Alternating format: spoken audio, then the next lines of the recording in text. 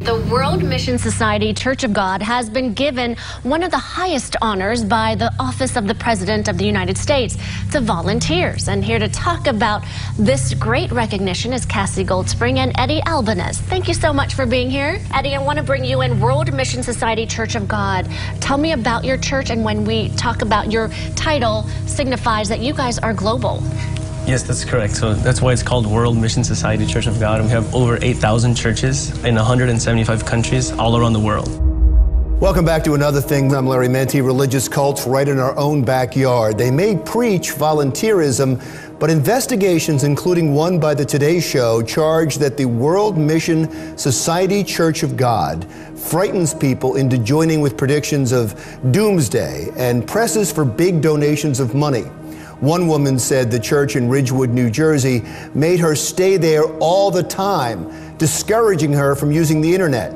She got out, her husband didn't. Joining us with more now is cult expert Rick Ross, author of Cults Inside Out, How People Get In and How People Get Out. Sir, thank you so much. I appreciate you being here. Let's start with the very basics. You hear this word thrown around a lot. What is a cult? Well, I think there is a core or nucleus for a definition of a destructive cult, which is number one, and the single most salient feature is a charismatic leader who is worshiped by the group, who becomes an object of worship and has no meaningful accountability. Number two, that the group has a process of coercive persuasion that engenders dependency upon that leader to make value judgments and breaks down their ability to critically and independently think. And it basically gives the group undue influence over their life. And then finally, that the leader and the group use that authority, that influence to exploit and do harm or abuse members. Let's talk specifically about this cult in New Jersey and in Jenkintown, Pennsylvania. Are they dangerous? Would you consider them dangerous? Well, I don't consider the World Mission Society Church of God physically dangerous. I think they've caused relationships to break down, divorces. People have gone bankrupt because they've given the group too much money. But is the group violent? Is it stockpiling weapons? No. We asked for a representative of the group to come in and defend themselves, and they turned us down. They did not want to be here. Stephen, give us a sense of the difference between a religious cult and traditional religions as we all know them. Well, the concern that I have, Sonia, is with groups that are authoritarian pyramid regimes with someone at the top who claims absolute power and absolute control, and that uses deception and mind control techniques to keep members dependent and obedient. They want to remove the free will within their members and keep them under tow, whereas legitimate religions, even though they may have unorthodox beliefs, respect people's free will. They do not use deception. They do not use hypnosis and phobia indoctrination and behavior modifications and techniques like sleep deprivation and privacy deprivation and dietary manipulation. But the issue for me is more the practices of a group that characterize it as a destructive cult rather than the beliefs. We had a chance to speak with students here on campus. Many of them say that they have seen a group of people here on campus handing out religious material. Some students say that that group is peaceful, while others say that group is pushy and took it too far. Well, today, campus police put 4 people on a criminal trespass list.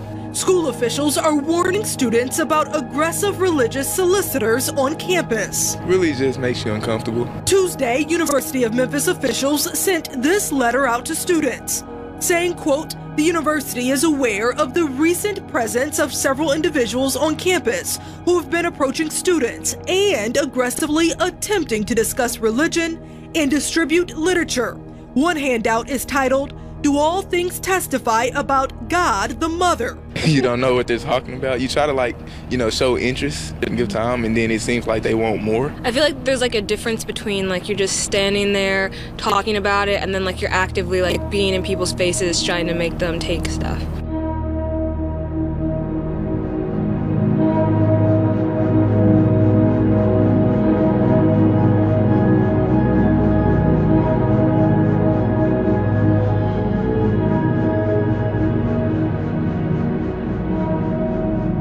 Part 2 of Chapter 2 of the Staff of Moses is titled, The Bride Does Not Refer to the Saints, but Their Mother.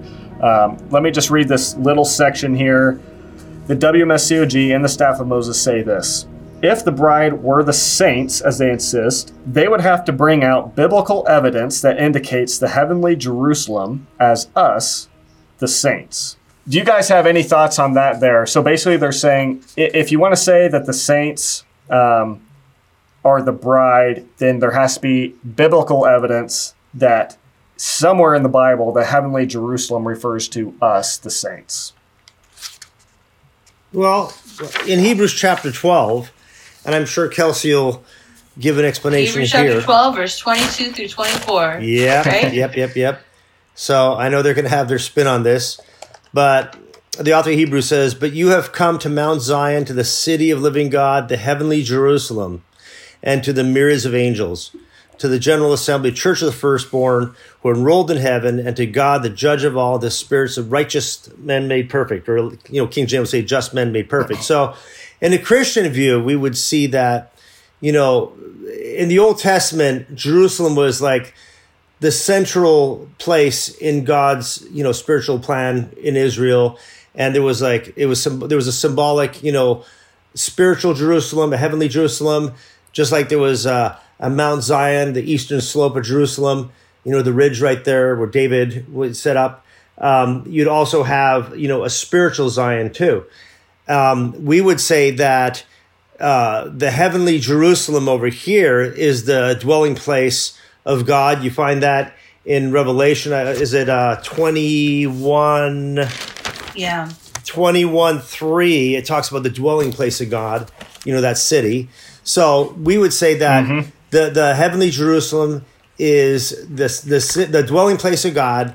It is the place where dead saints go to be with the Lord. And then that city will descend to earth, as you find in Revelation. And we can read verses on that too as well. Yeah. I think the heavenly Jerusalem itself is always, again, it's like this representative of the saints of God, like the true people of God. And so when you add in like this concept of the heavenly Jerusalem, again, what I see with that is Revelation is apocalyptic literature. And so there's just, you have to enter into Revelation with an assumption that there's going to be so much symbol, like there's going to be a lot of symbolism, a lot of allegory, a lot of things like that. And so this is, when we get to the New Jerusalem, this heavenly city that's shaped in a cube and it's coming down out of heaven, like there's so much symbolic imagery in this that I think it's so important to keep that in mind first.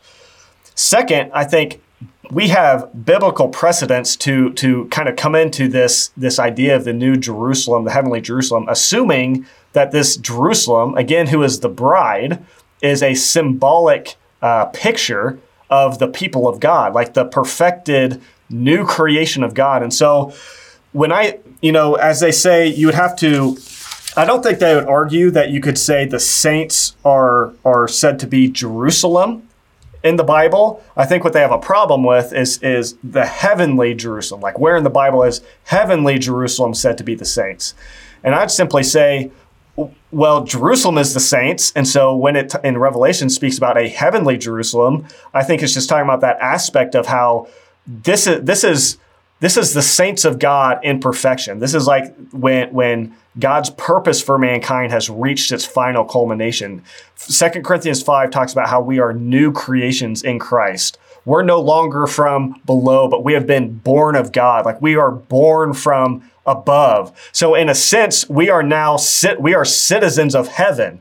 And so I think there's this sense in which when it talks about heavenly Jerusalem coming down out of heaven, like you have to put in all this imagery, all this scripture about the church. Again, we are citizens of heaven now. We are not of this earth. We have died to sin. We have died to the world. We no longer belong to it. We belong to heaven. And so I think it's perfectly reasonable to see this new Jerusalem, who's the saints, coming down out of heaven, again, symbolically representing this perfection that God has. Again, you referenced earlier how God wants to purify his bride, make her pure and spotless, without blemish. And when you see this new Jerusalem coming down out of heaven, that's the culmination of it. That's the symbolic imagery of the church of God having been completed. God has sanctified and cleansed her, and now she is being presented to Christ as this spotless bride. White linen. And so white linen, which is the righteous acts of the saints, represents these things that the saints have done in fellowship with Jesus, these good works they've done. Right. But one thing that I think that would be helpful for members is defining, at least in the case of Revelation 21 and 19, is the bride the heavenly Jerusalem? Is that referring to a person, or is that referring to a place in which God's people will go to, or is it both? I have the Revelation open right here. I was about to read that, and piggybacking on what you were saying right there, in Revelation 21 verse 22. John writes, I saw the holy city, New Jerusalem, holy city, coming down out of heaven from God. So like I said a minute ago in Hebrews 12, the New Jerusalem is the dwelling place of God, right? Where the just men made perfect, the saints have gone to be with God after they died in his presence, okay? Coming down out of heaven from God, made ready as a bride adorned for husband, the idea of adorning, and the idea of this, like Ephesians 5, without a blemish, and the idea of the white linens. She was adorned for husband. If you skip down to verse 9, then it says in Revelation 21:9, then one of the seven angels who had the seven bowls full of the seven last plagues came and spoke with me, saying, come here, and I will show you the bride, the wife of the Lamb. I will show you the bride. So now we're going to see who that bride is. Verse 10, and he carried me away in a spirit to a great and high mountain and showed me an elderly Korean woman, New Jerusalem, coming down from heaven from God. My Bible didn't have that. So it's nice to take your typologies and stuff, but let the scripture speak for themselves. Let these, like you said last week, the complex terms be explained by the more clear ones. And let me say this, like I was thinking about this today, like how one of as Christians, for us, everything is about pointing to Christ. We say the Old Testament pointed towards Christ. The job of the Holy Spirit even is to point towards Christ. The church always points towards Christ. In Catholicism, for example, they take your eyes off Christ and put on someone else, Mary. A lot of different organizations, they'll take your eyes off Christ and they try to substitute with something else all the time. And here you have this Korean woman, you're looking at her instead of looking at Christ as a counterfeit. And, right. People in the church, if you are, looking at anywhere but Christ, you're not following things the way that you're supposed to follow. Just be blunt. I mean, everything is pointed towards Christ. He is, the end of everything, the teleology in that sense of what we're supposed to be focused on, not anyone else, any woman, any imaginary second deity or anything. Right. And to add to that too is that it's not just that they, they're diverting attention away from Christ. They're actively teaching their congregation, Jesus cannot save you. Yes. It's not just that they're distracting you with the idea of God the Mother. They're saying God the Mother exists and Jesus is not your Savior. They say it very directly. Which is what takes it to this whole other level, even beyond Mormons and Jehovah's Witnesses, and like the severity of what they are doing and saying. I think it's important to not overemphasize this being a place. Like this is heaven. This place that we go to. I think there's an aspect of that, but I think heaven on earth, I think we have to understand that there is so much symbolism in here relating to the saints, the people of God. Like if you look for Revelation 21:23, it says, the city has no need for the sun or moon to shine. The very glory of God lighted it, and its lamp is the Lamb. So my question is, from this, I see this immediately as an indication that this city is a symbolic representation of the saints of God, perfected and purified. Because if the city is Mother God, then why does it need another source as its light? Notice again in Revelation 21:23, it says that the very glory of God lighted it, and its lamp is the Lamb. So this city needs this outside source to light it. It needs this outside source, which is Jesus, who is lighting the city. And so if this is Mother God, why does she need Jesus as a source of light? And who is it biblically that needs an outside source of light? Well, we do. I do. You do. The saints do. God is our light. Psalm 27 says, the Lord is my light and my salvation. Right. So God is our light, just as God is the light for the heavenly Jerusalem. And so that's one place where you just see that this symbolic imagery of God being the light of the city, that to me, that's an immediate, obvious indication that this is the people of God whose source is God himself as the very light of that city, which again is just the collective saints of God in this new creation. I have a couple more problems theologically with this group too. So, in their eschatology, the doctrine of the last things, they have another couple of really problematic areas too. So we would say that, heaven comes to earth, like you see here, clearly here, kind of goes back to Jesus' Sermon on the Mount, the meek shall inherit the earth, because it will be a paradise earth restored. Right. And it's going to be a physical world where where we'll have that order. Yes. Well, in the Church of God, they don't believe that. They believe that, we before coming to earth in our pre-earth life, we lived in the kingdom of heaven, which is a spiritual world. We finally, went to the prison of earth, which is a physical world, and then we're going to eventually live back in a spiritual world. This earth is going to be burned up. New heavens, new earth, but it's going to be a spiritual world. So they don't believe we're going to live in eternity on a physical plane. We're going to be back in a spiritual plane, just like we lived before we came here in the kingdom of heaven. Yeah. The future kingdom of heaven is going to be a spiritual plane. And then to us as Christians, it's borderlines on blasphemy to us that your church, if you're a member, teaches that you're going to become creators one day. It sounds like Mormonism a lot, that, your church teaches that, man will progress, they don't come right out and say, you're going to become gods, but, Mother has spoken in her sermons plenty about how, we're going to have like wings like angels, like 10 miles wide, and we're going to be able to travel across the universe with the speed of thought, and we're going to be able to create our own planets and people and animals. And, this is the whole eschatology in the afterlife that they're getting at, which is very opposite of what we're seeing here. We're going to live on a paradise earth serving the Lord, physical world, not like a bunch of creators out in a spiritual plane existence. Kelsey, you have any comments to confirm that this is exactly what you've been taught while you were in the organization? That's exactly what I've been taught. Exactly. I mean, when she gives her sermon, she says that when we go to heaven, like exactly like you just mentioned, we're going to be able to fly, we're going to be able to move like, at the speed of light, we're going to be able to, create our planets. We even made jokes like, oh, I'll invite you to come over to my planet, when we go to heaven, like, yes,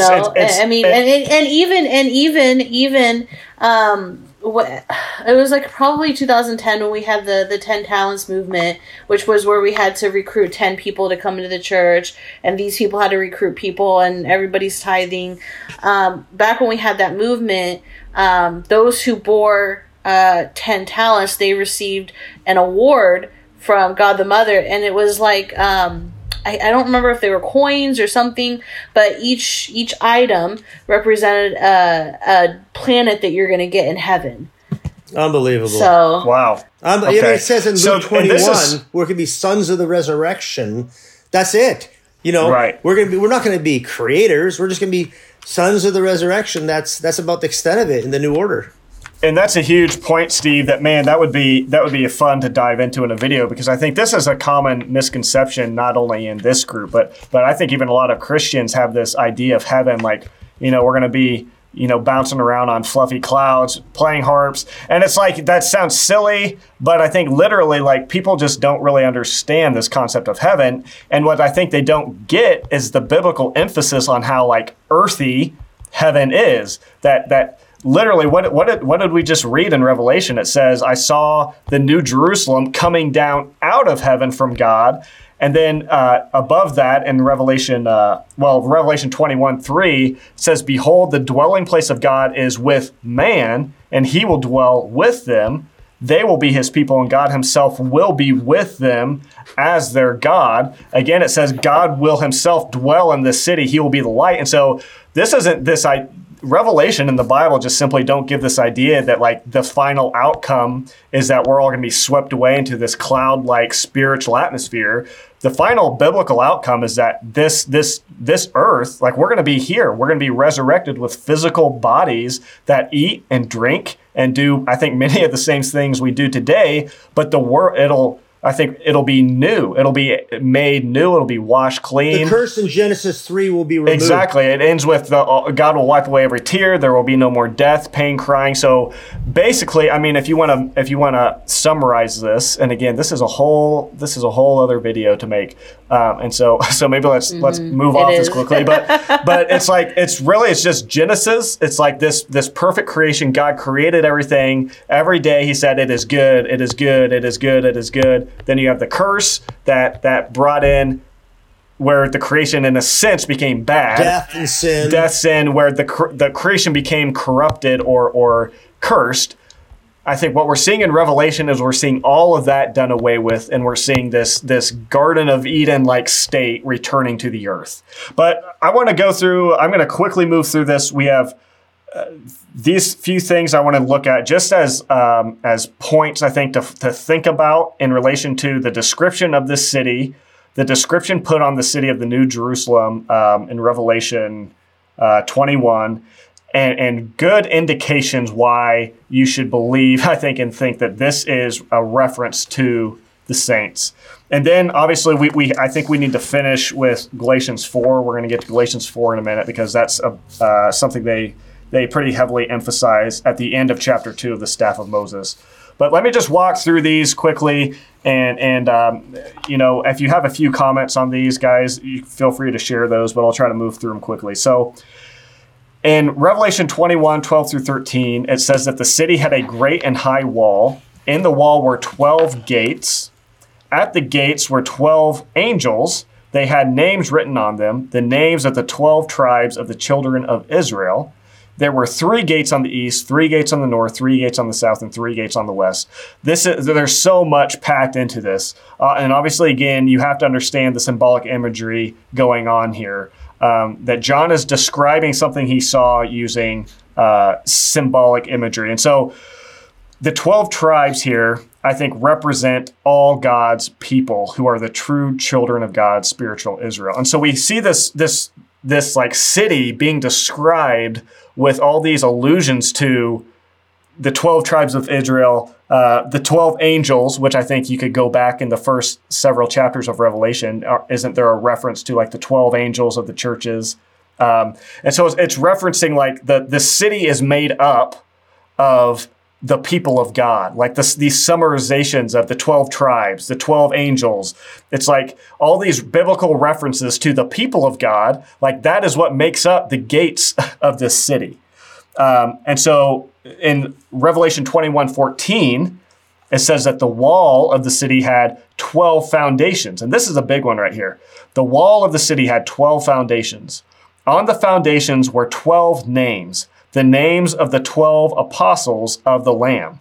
Okay, and now think about this. In Ephesians 2:20, Ephesians chapter 2, verse 20, and speaking of the church, Paul said that the church, the people of God, have been built upon the foundation of the apostles and prophets, Jesus Christ himself being the chief cornerstone. So here in Revelation, we see this city that we are saying this is the saints, this is the church, and we're saying these, and Revelation is saying the foundations of the city is the 12 apostles.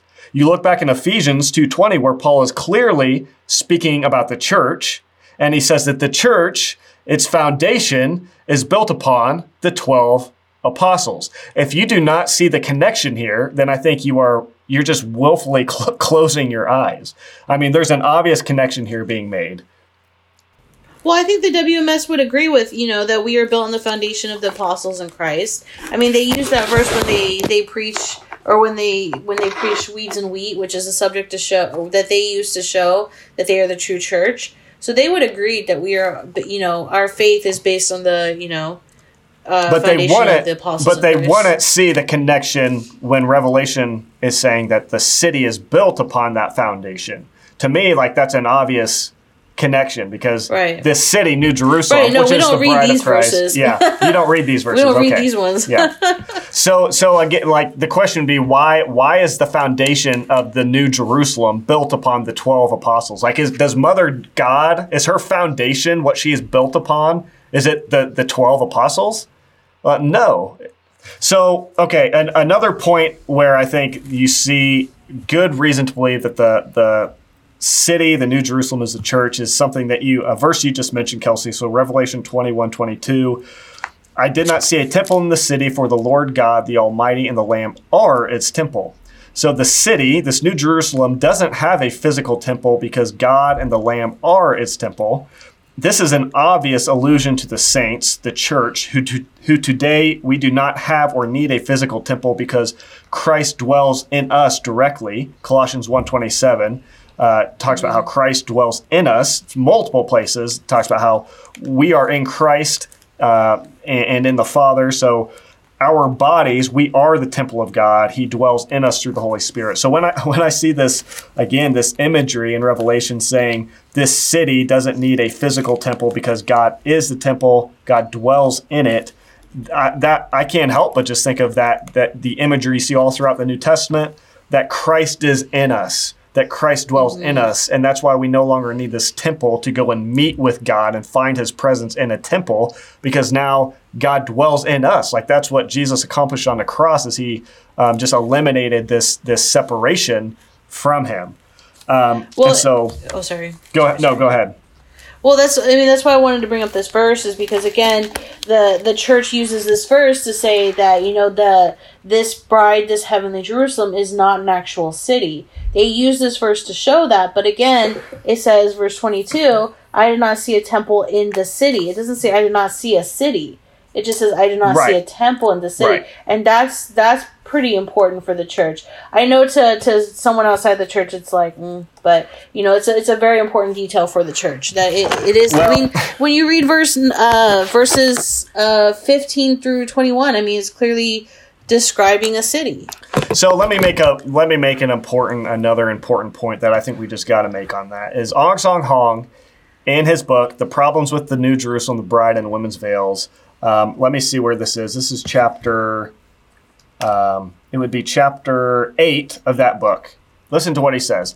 The New Jerusalem, which is written of in Revelation 21, 1-4, the tabernacle of God abides with human beings. However, this tabernacle is a spiritual building, not a person. So, I mean, it's ridiculous, guys. Over and over and over. It's like every point that the WMSCOG makes a solid stance, Ong Song Hong made the exact opposite stance. Until he's dead, and then he can't argue, and they can bring in other gods. And now he can't defend himself, right? Unbelievable. So who do you want to believe, the WMS or Ong Song Hong? Exactly. How about the Bible? So I think, or that, yeah.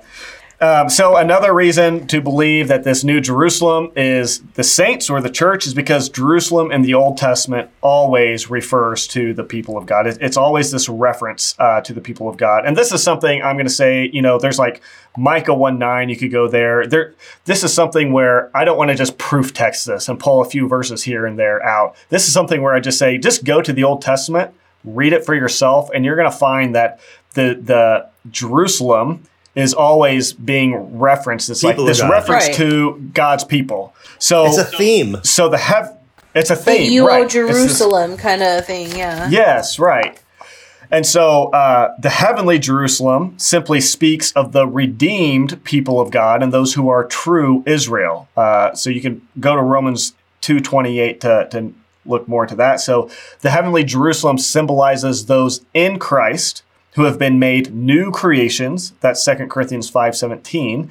The new creation and the heavenly Jerusalem is made up of the body of believers who are new creations. And so I think when you're seeing all this like glorious imagery put to this city, and that's just because this is a representation of the glorious people of God who have finally been made perfect, fully sanctified, and are now this perfect representation of the image of God in the earth. And Jordan, here's a funny thing though. So there's kind of like the couple of themes. One is like the theme of Jerusalem is like, God's people, and like the heavenly Jerusalem is God's abode. And then the idea of, I was looking at verses like about the idea of the theme of, Israel and the church being the bride of Christ. And I came across Isaiah 54 verse 5. And, just in basic, teaching, but there's one little subclause in that, which is pretty funny from their perspective. And it says, "For your husband is your maker, whose name is the Lord of hosts." So it's like the bride, of God has a maker, right? So it's kind of funny. Yeah. So it basically says, "For your husband is your maker, whose name is the Lord of hosts, and your Redeemer, the Holy One of Israel, is also called the God of the earth." So the idea of the groom is also the maker. And that just goes back to the fact that this is a theme throughout the whole Bible, that the bride of Christ, the wife of God, it's always the people of God, always the saints. And so why, when we get to Revelation, would that suddenly be another deity? That creates so many problems, not the least of which is that God would then become a polygamist, which we've already talked about. But so Zion equals Jerusalem equals the people of God. This is something that even Ju Chol Kim says and teaches in his book, that Zion is the people of God. I don't think that's something that you guys, the WMSCOG, would debate necessarily. Right, because they say Zion is the church that keeps God's festivals, but obviously church is not necessarily just building, but the people inside too. Yep. So this is just something, I think, this concept of Jerusalem being the people of God, it's just the natural, logical, rational, biblical, consistent thing to do, to just say, when you see this, not only that it's Jerusalem who's the people of God all throughout the scriptures, and now you're seeing in Revelation this reference to the heavenly Jerusalem, it should be assumed that's the people of God. But it's not only that, but it's that this heavenly Jerusalem is also being referred to as the wife of the Lamb and the wife of God, which, again, you have these two consistent themes running all the way through scripture, defining who this new Jerusalem is, both the people of God being referenced as Jerusalem and the wife of God. And now you're seeing them connect in this one idea, but you're going to say, oh, well, that's Mother God. That's a separate God. It's like, well, no, just be biblical. Like, this is the people of God. It's the theme that runs throughout the entire Bible. It's obvious. And so I think this is such a neat study too. If you just, again, step away from the WMSCOG and study this concept for yourself. I think there's a lot of good resources that I wish I had links to right now. I've got one link that I'll probably put in the description for it's a website where I got some information from that was helpful, and just kind of explain some of these connections, the symbolism of the city, and how that's obviously alluding to the saints. And so, anyways, I would just recommend looking into this more for yourself. Just dive into this. It's a really neat and interesting thing to study. Last thing, let's move through this quickly. Galatians 4, because what they move on to, again, in part 2 of chapter 2, the last kind of thing they emphasize is Galatians 4:26, which says, "But the Jerusalem that is above in heaven is free, and she is our mother." So this is what they say in chapter 2. They say in reply to that, "Therefore, the bride does not refer to us, the saints, but mother." The Bible testifies repeatedly that the saints are the children of the free woman. So first, it's interesting that it says the Bible repeatedly testifies. I know. It doesn't. But they're talking about Revelation too, but yeah. Okay. That's what they mean by repeatedly. Yeah. But I mean, that's like, it's their piecing together of these verses, right? That that can be, that's what they mean. So I know we're going to have multiple thoughts. I want to start this out in response to Galatians 4 with, again, I'm going to quickly look at Ong Song Hong again. I can't help but go to his thoughts on Galatians 4. So Ong Song Hong, in that same book we've referenced over and over, this is what he says about Galatians 4. "The only reason that the Apostle Paul wrote Galatians 4:22 through 26 is to clarify that the history of the family of Abraham is a prophecy. Galatians 4:24 says, "These things may be taken figuratively, for the women represent two covenants. One covenant is from Mount Sinai and bears children who are to be slaves. This is Hagar." And here's what Ong Song Hong says in response to Galatians 4:24, which is what I just read. He says, "This is a prophecy of the Old Covenant and the New Covenant. Hagar refers to the law of Moses received on Mount Sinai and the Israelites of the flesh of the earthly Jerusalem, while Sarah refers to the New Covenant." Okay, so Ong Song Hong saying the only reason that the Apostle Paul wrote Galatians 4:22 through 26 wasn't to speak about these different covenants and to point us to Mother God. The only reason, Ong Song Hong says, is because he wanted to convey this idea of the two covenants. And then he goes on again to say that Hagar represents the Old Covenant, Sarah represents the New Covenant. In essence, what he's saying is directly contradicting what the WMSCOG just said by saying that the point of Galatians 4 isn't to say that the saints are children of a mother God, but that they're children of the New Covenant. Right. Which again, that could get us into a whole rabbit trail as well. I know it is, because they say Passover's a new covenant, but yeah. Right. But the point there is that Ong Song Hong looked at Galatians 4, again, one of these foundational verses for the WMSCOG, and we see him time after time directly contradicting them. This is a problem, guys. You have to see that this is a problem. You have to be honest about this and read that book for yourself. And what I think is funny is that, I mean, it says in verse 24, it obviously says these things may be taken figuratively, right? So he's not saying, take it literally or take one literally and one figuratively. He's saying both. What he's about to say is that this is figurative. So, but they say that Hagar is figurative for the Old Covenant, but then Sarah is literal for God the Mother. It doesn't make sense. It's so if we're taking Sarah literally as God representing God the Mother, then we need to take Hagar, who's also a mother, literally, and that would imply that there are two mothers.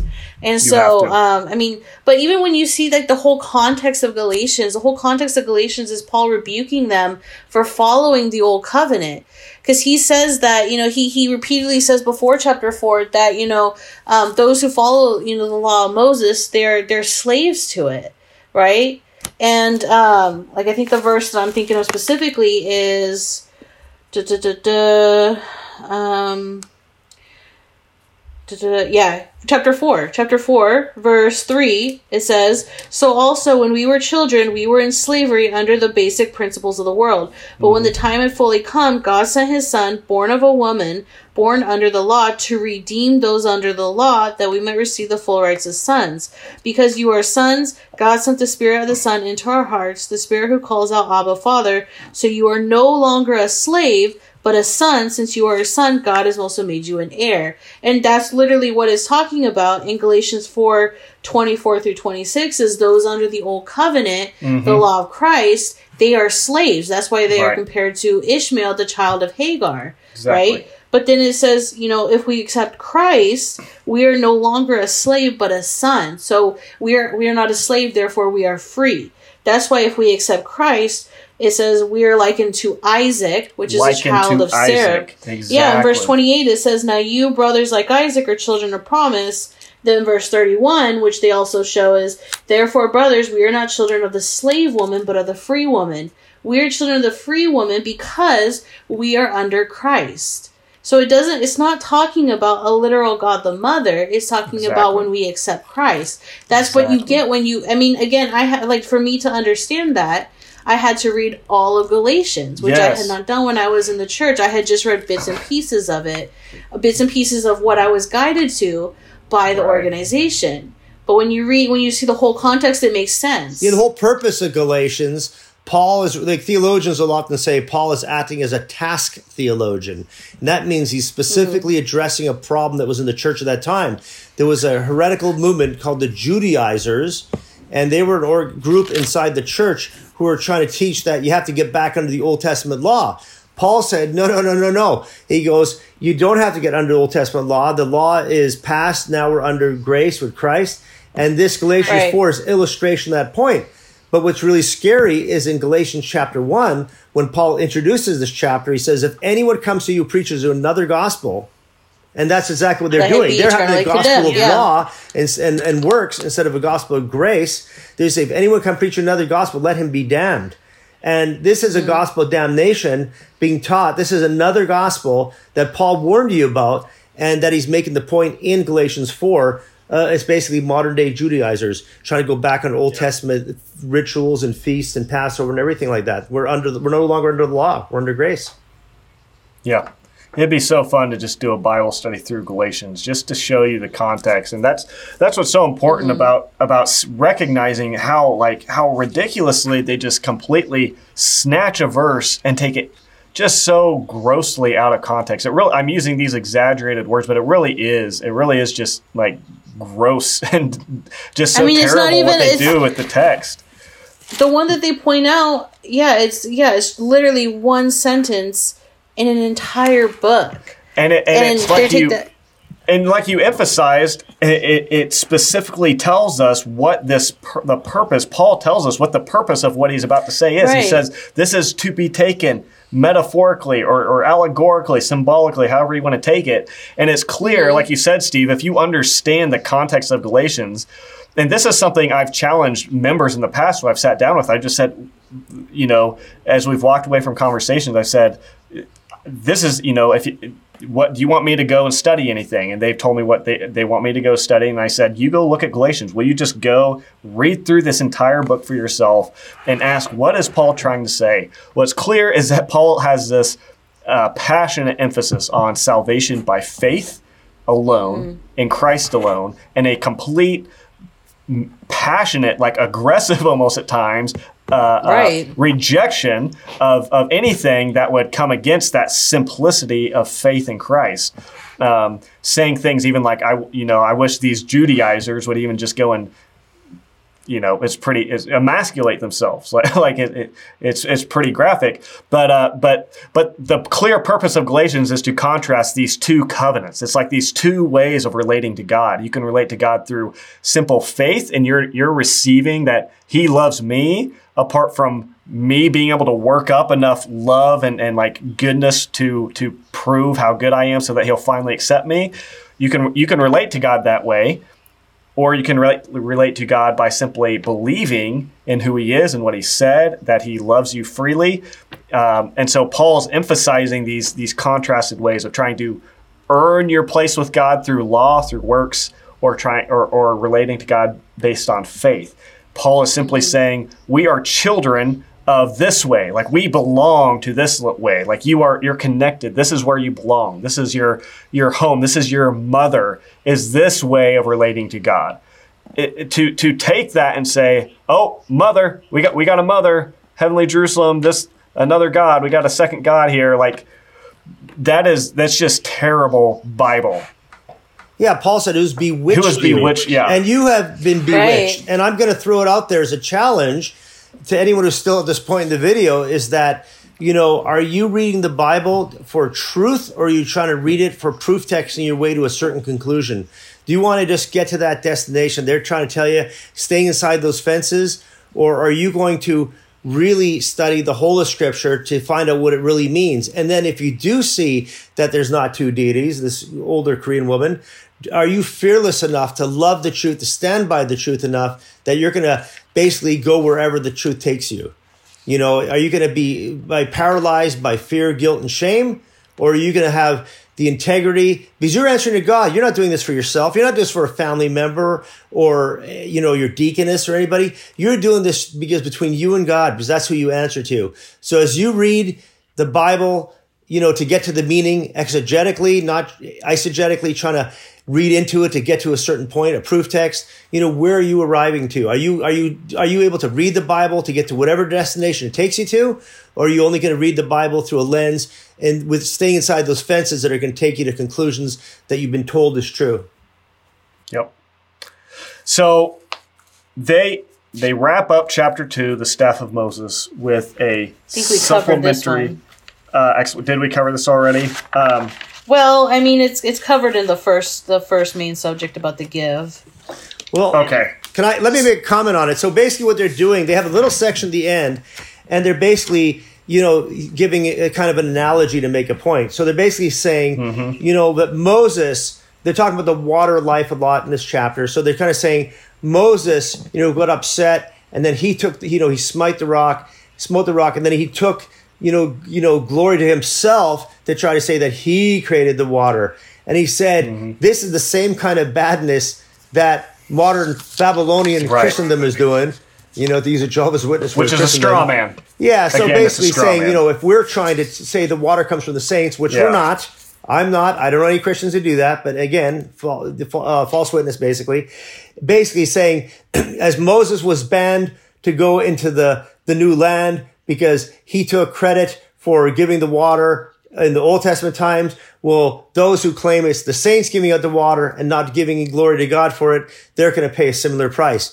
But, this argument actually does them more harm than good. Because if you go to 1 Corinthians chapter 10, where Paul is talking about the account of Moses in the Old Testament, he says very clearly, that all drank from the same spiritual drink, and they were all drinking from a spiritual rock which followed them, and the rock was Christ. Again, it's pointing to Christ. Mother wasn't the rock. The water didn't come from mother. Even in that time of Moses, the rock was Christ. It is the same in Revelation. The water is not coming from, the water's not coming from mother. John chapter 7, clearly, it doesn't come from an elderly Korean woman. It's coming from Christ. And in 1 Corinthians 10, which they, interestingly leave off, it's not talking conveniently. It's not it's talking about Christ being the source of the water. So they conclude by, in the supplementary explanation, they say, why do you think there is no verse in the Bible which says that the saints, prophets, or apostles give the water of life? What will happen to those who say that the saints give the water of life, which only God can give? So this is a straw man. We do not believe that the bride is giving the water of life. That's the exact whole point of why we disagree, why Christians disagree with you, because it's clearly the church, and there's no indication in that verse that they are giving the water of life. So my question back would be, why do you think there is no verse in the Bible? They said, why do you think there's no verse in the Bible that says the saints give the water of life? I would say, because there's not. Why do you think there's no verse in the Bible that says the bride gives the water of life? That wouldn't be my question back to you. And so kind of to summarize, what we've said is, 1, Revelation 22:17, there is no indication in that verse that the bride is the one giving the water of life. That's an assumption that is contradicted in the very next statement when it says that those who hear are also saying, come. There's no reason to believe there's no more reason to believe that the bride is giving the water of life than there is to believe that the ones who are hearing are giving the water of life. Second, we talked about how the only time Revelation tells us specifically who it is that is giving the water of life, it's the Lamb. In Revelation 21:5-7, it's Christ who gives the water of life. And then we talk about how if you actually are honest and do an exegesis type of approach to the Bible, you're going to see that both the bride of Christ, the wife of God, and Jerusalem are always referencing the people of God. And so biblically, the logical, the rational conclusion about who this New Jerusalem is, I think, is obviously this is the saints. Which Ong Song Hong, another point we've made, Ong Song Hong agrees with that. And so the last thing we just covered is Galatians 4, that we see that they take that wildly out of context. They miss the point. Again, they completely contradict Ong Song Hong's own teaching on that passage, and they completely miss the context of that scripture. The last point I would want to make, and then I'll let you guys give any closing thoughts if you want, is I would just simply say we are saying all this because we love you, because we really care about you guys, because we believe that there's a better way.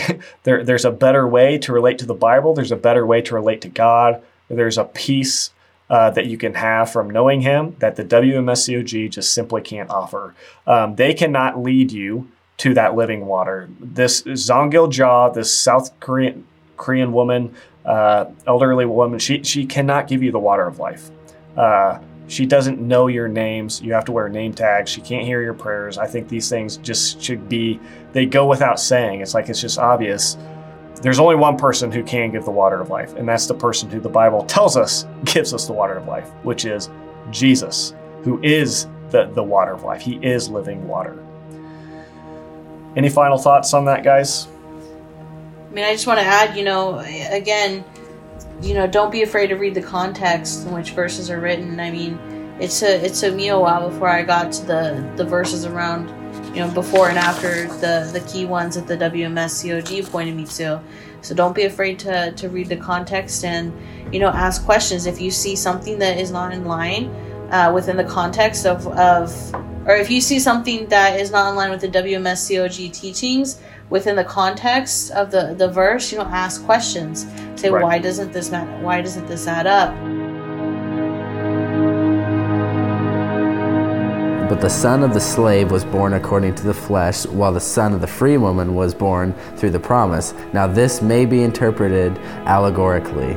These women are two covenants. So Paul, right before, says this is an allegory, and this is two covenants. So Paul's explaining what this is, and it's very clear. And I thought we had tried to talk on that with them before. So this is just another thing they go to when it comes to the mother, where you need to stop and challenge everything they're showing you in context. Yep. And don't even, as we talk about how they get you disoriented and they go around, I think something with love and gentleness would be to say, wait, stop, can we read this? I want to understand it better. Right. Don't let them carry on, stay there. And so here you would be able to say, it says allegorically. I wonder why Paul said it's an allegory. Yep. In Galatians, again, nobody disagrees that the whole issue is faith versus works. And so when he says here that these women, that this story of Hagar and Sarah, of Ishmael and Isaac, this is to be taken allegorically or metaphorically, or it's a spiritual metaphor again.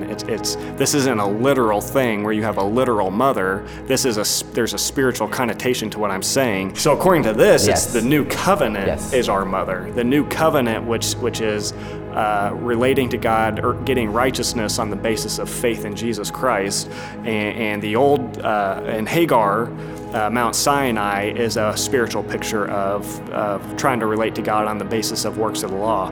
This has absolutely nothing, right, to do with Mother God.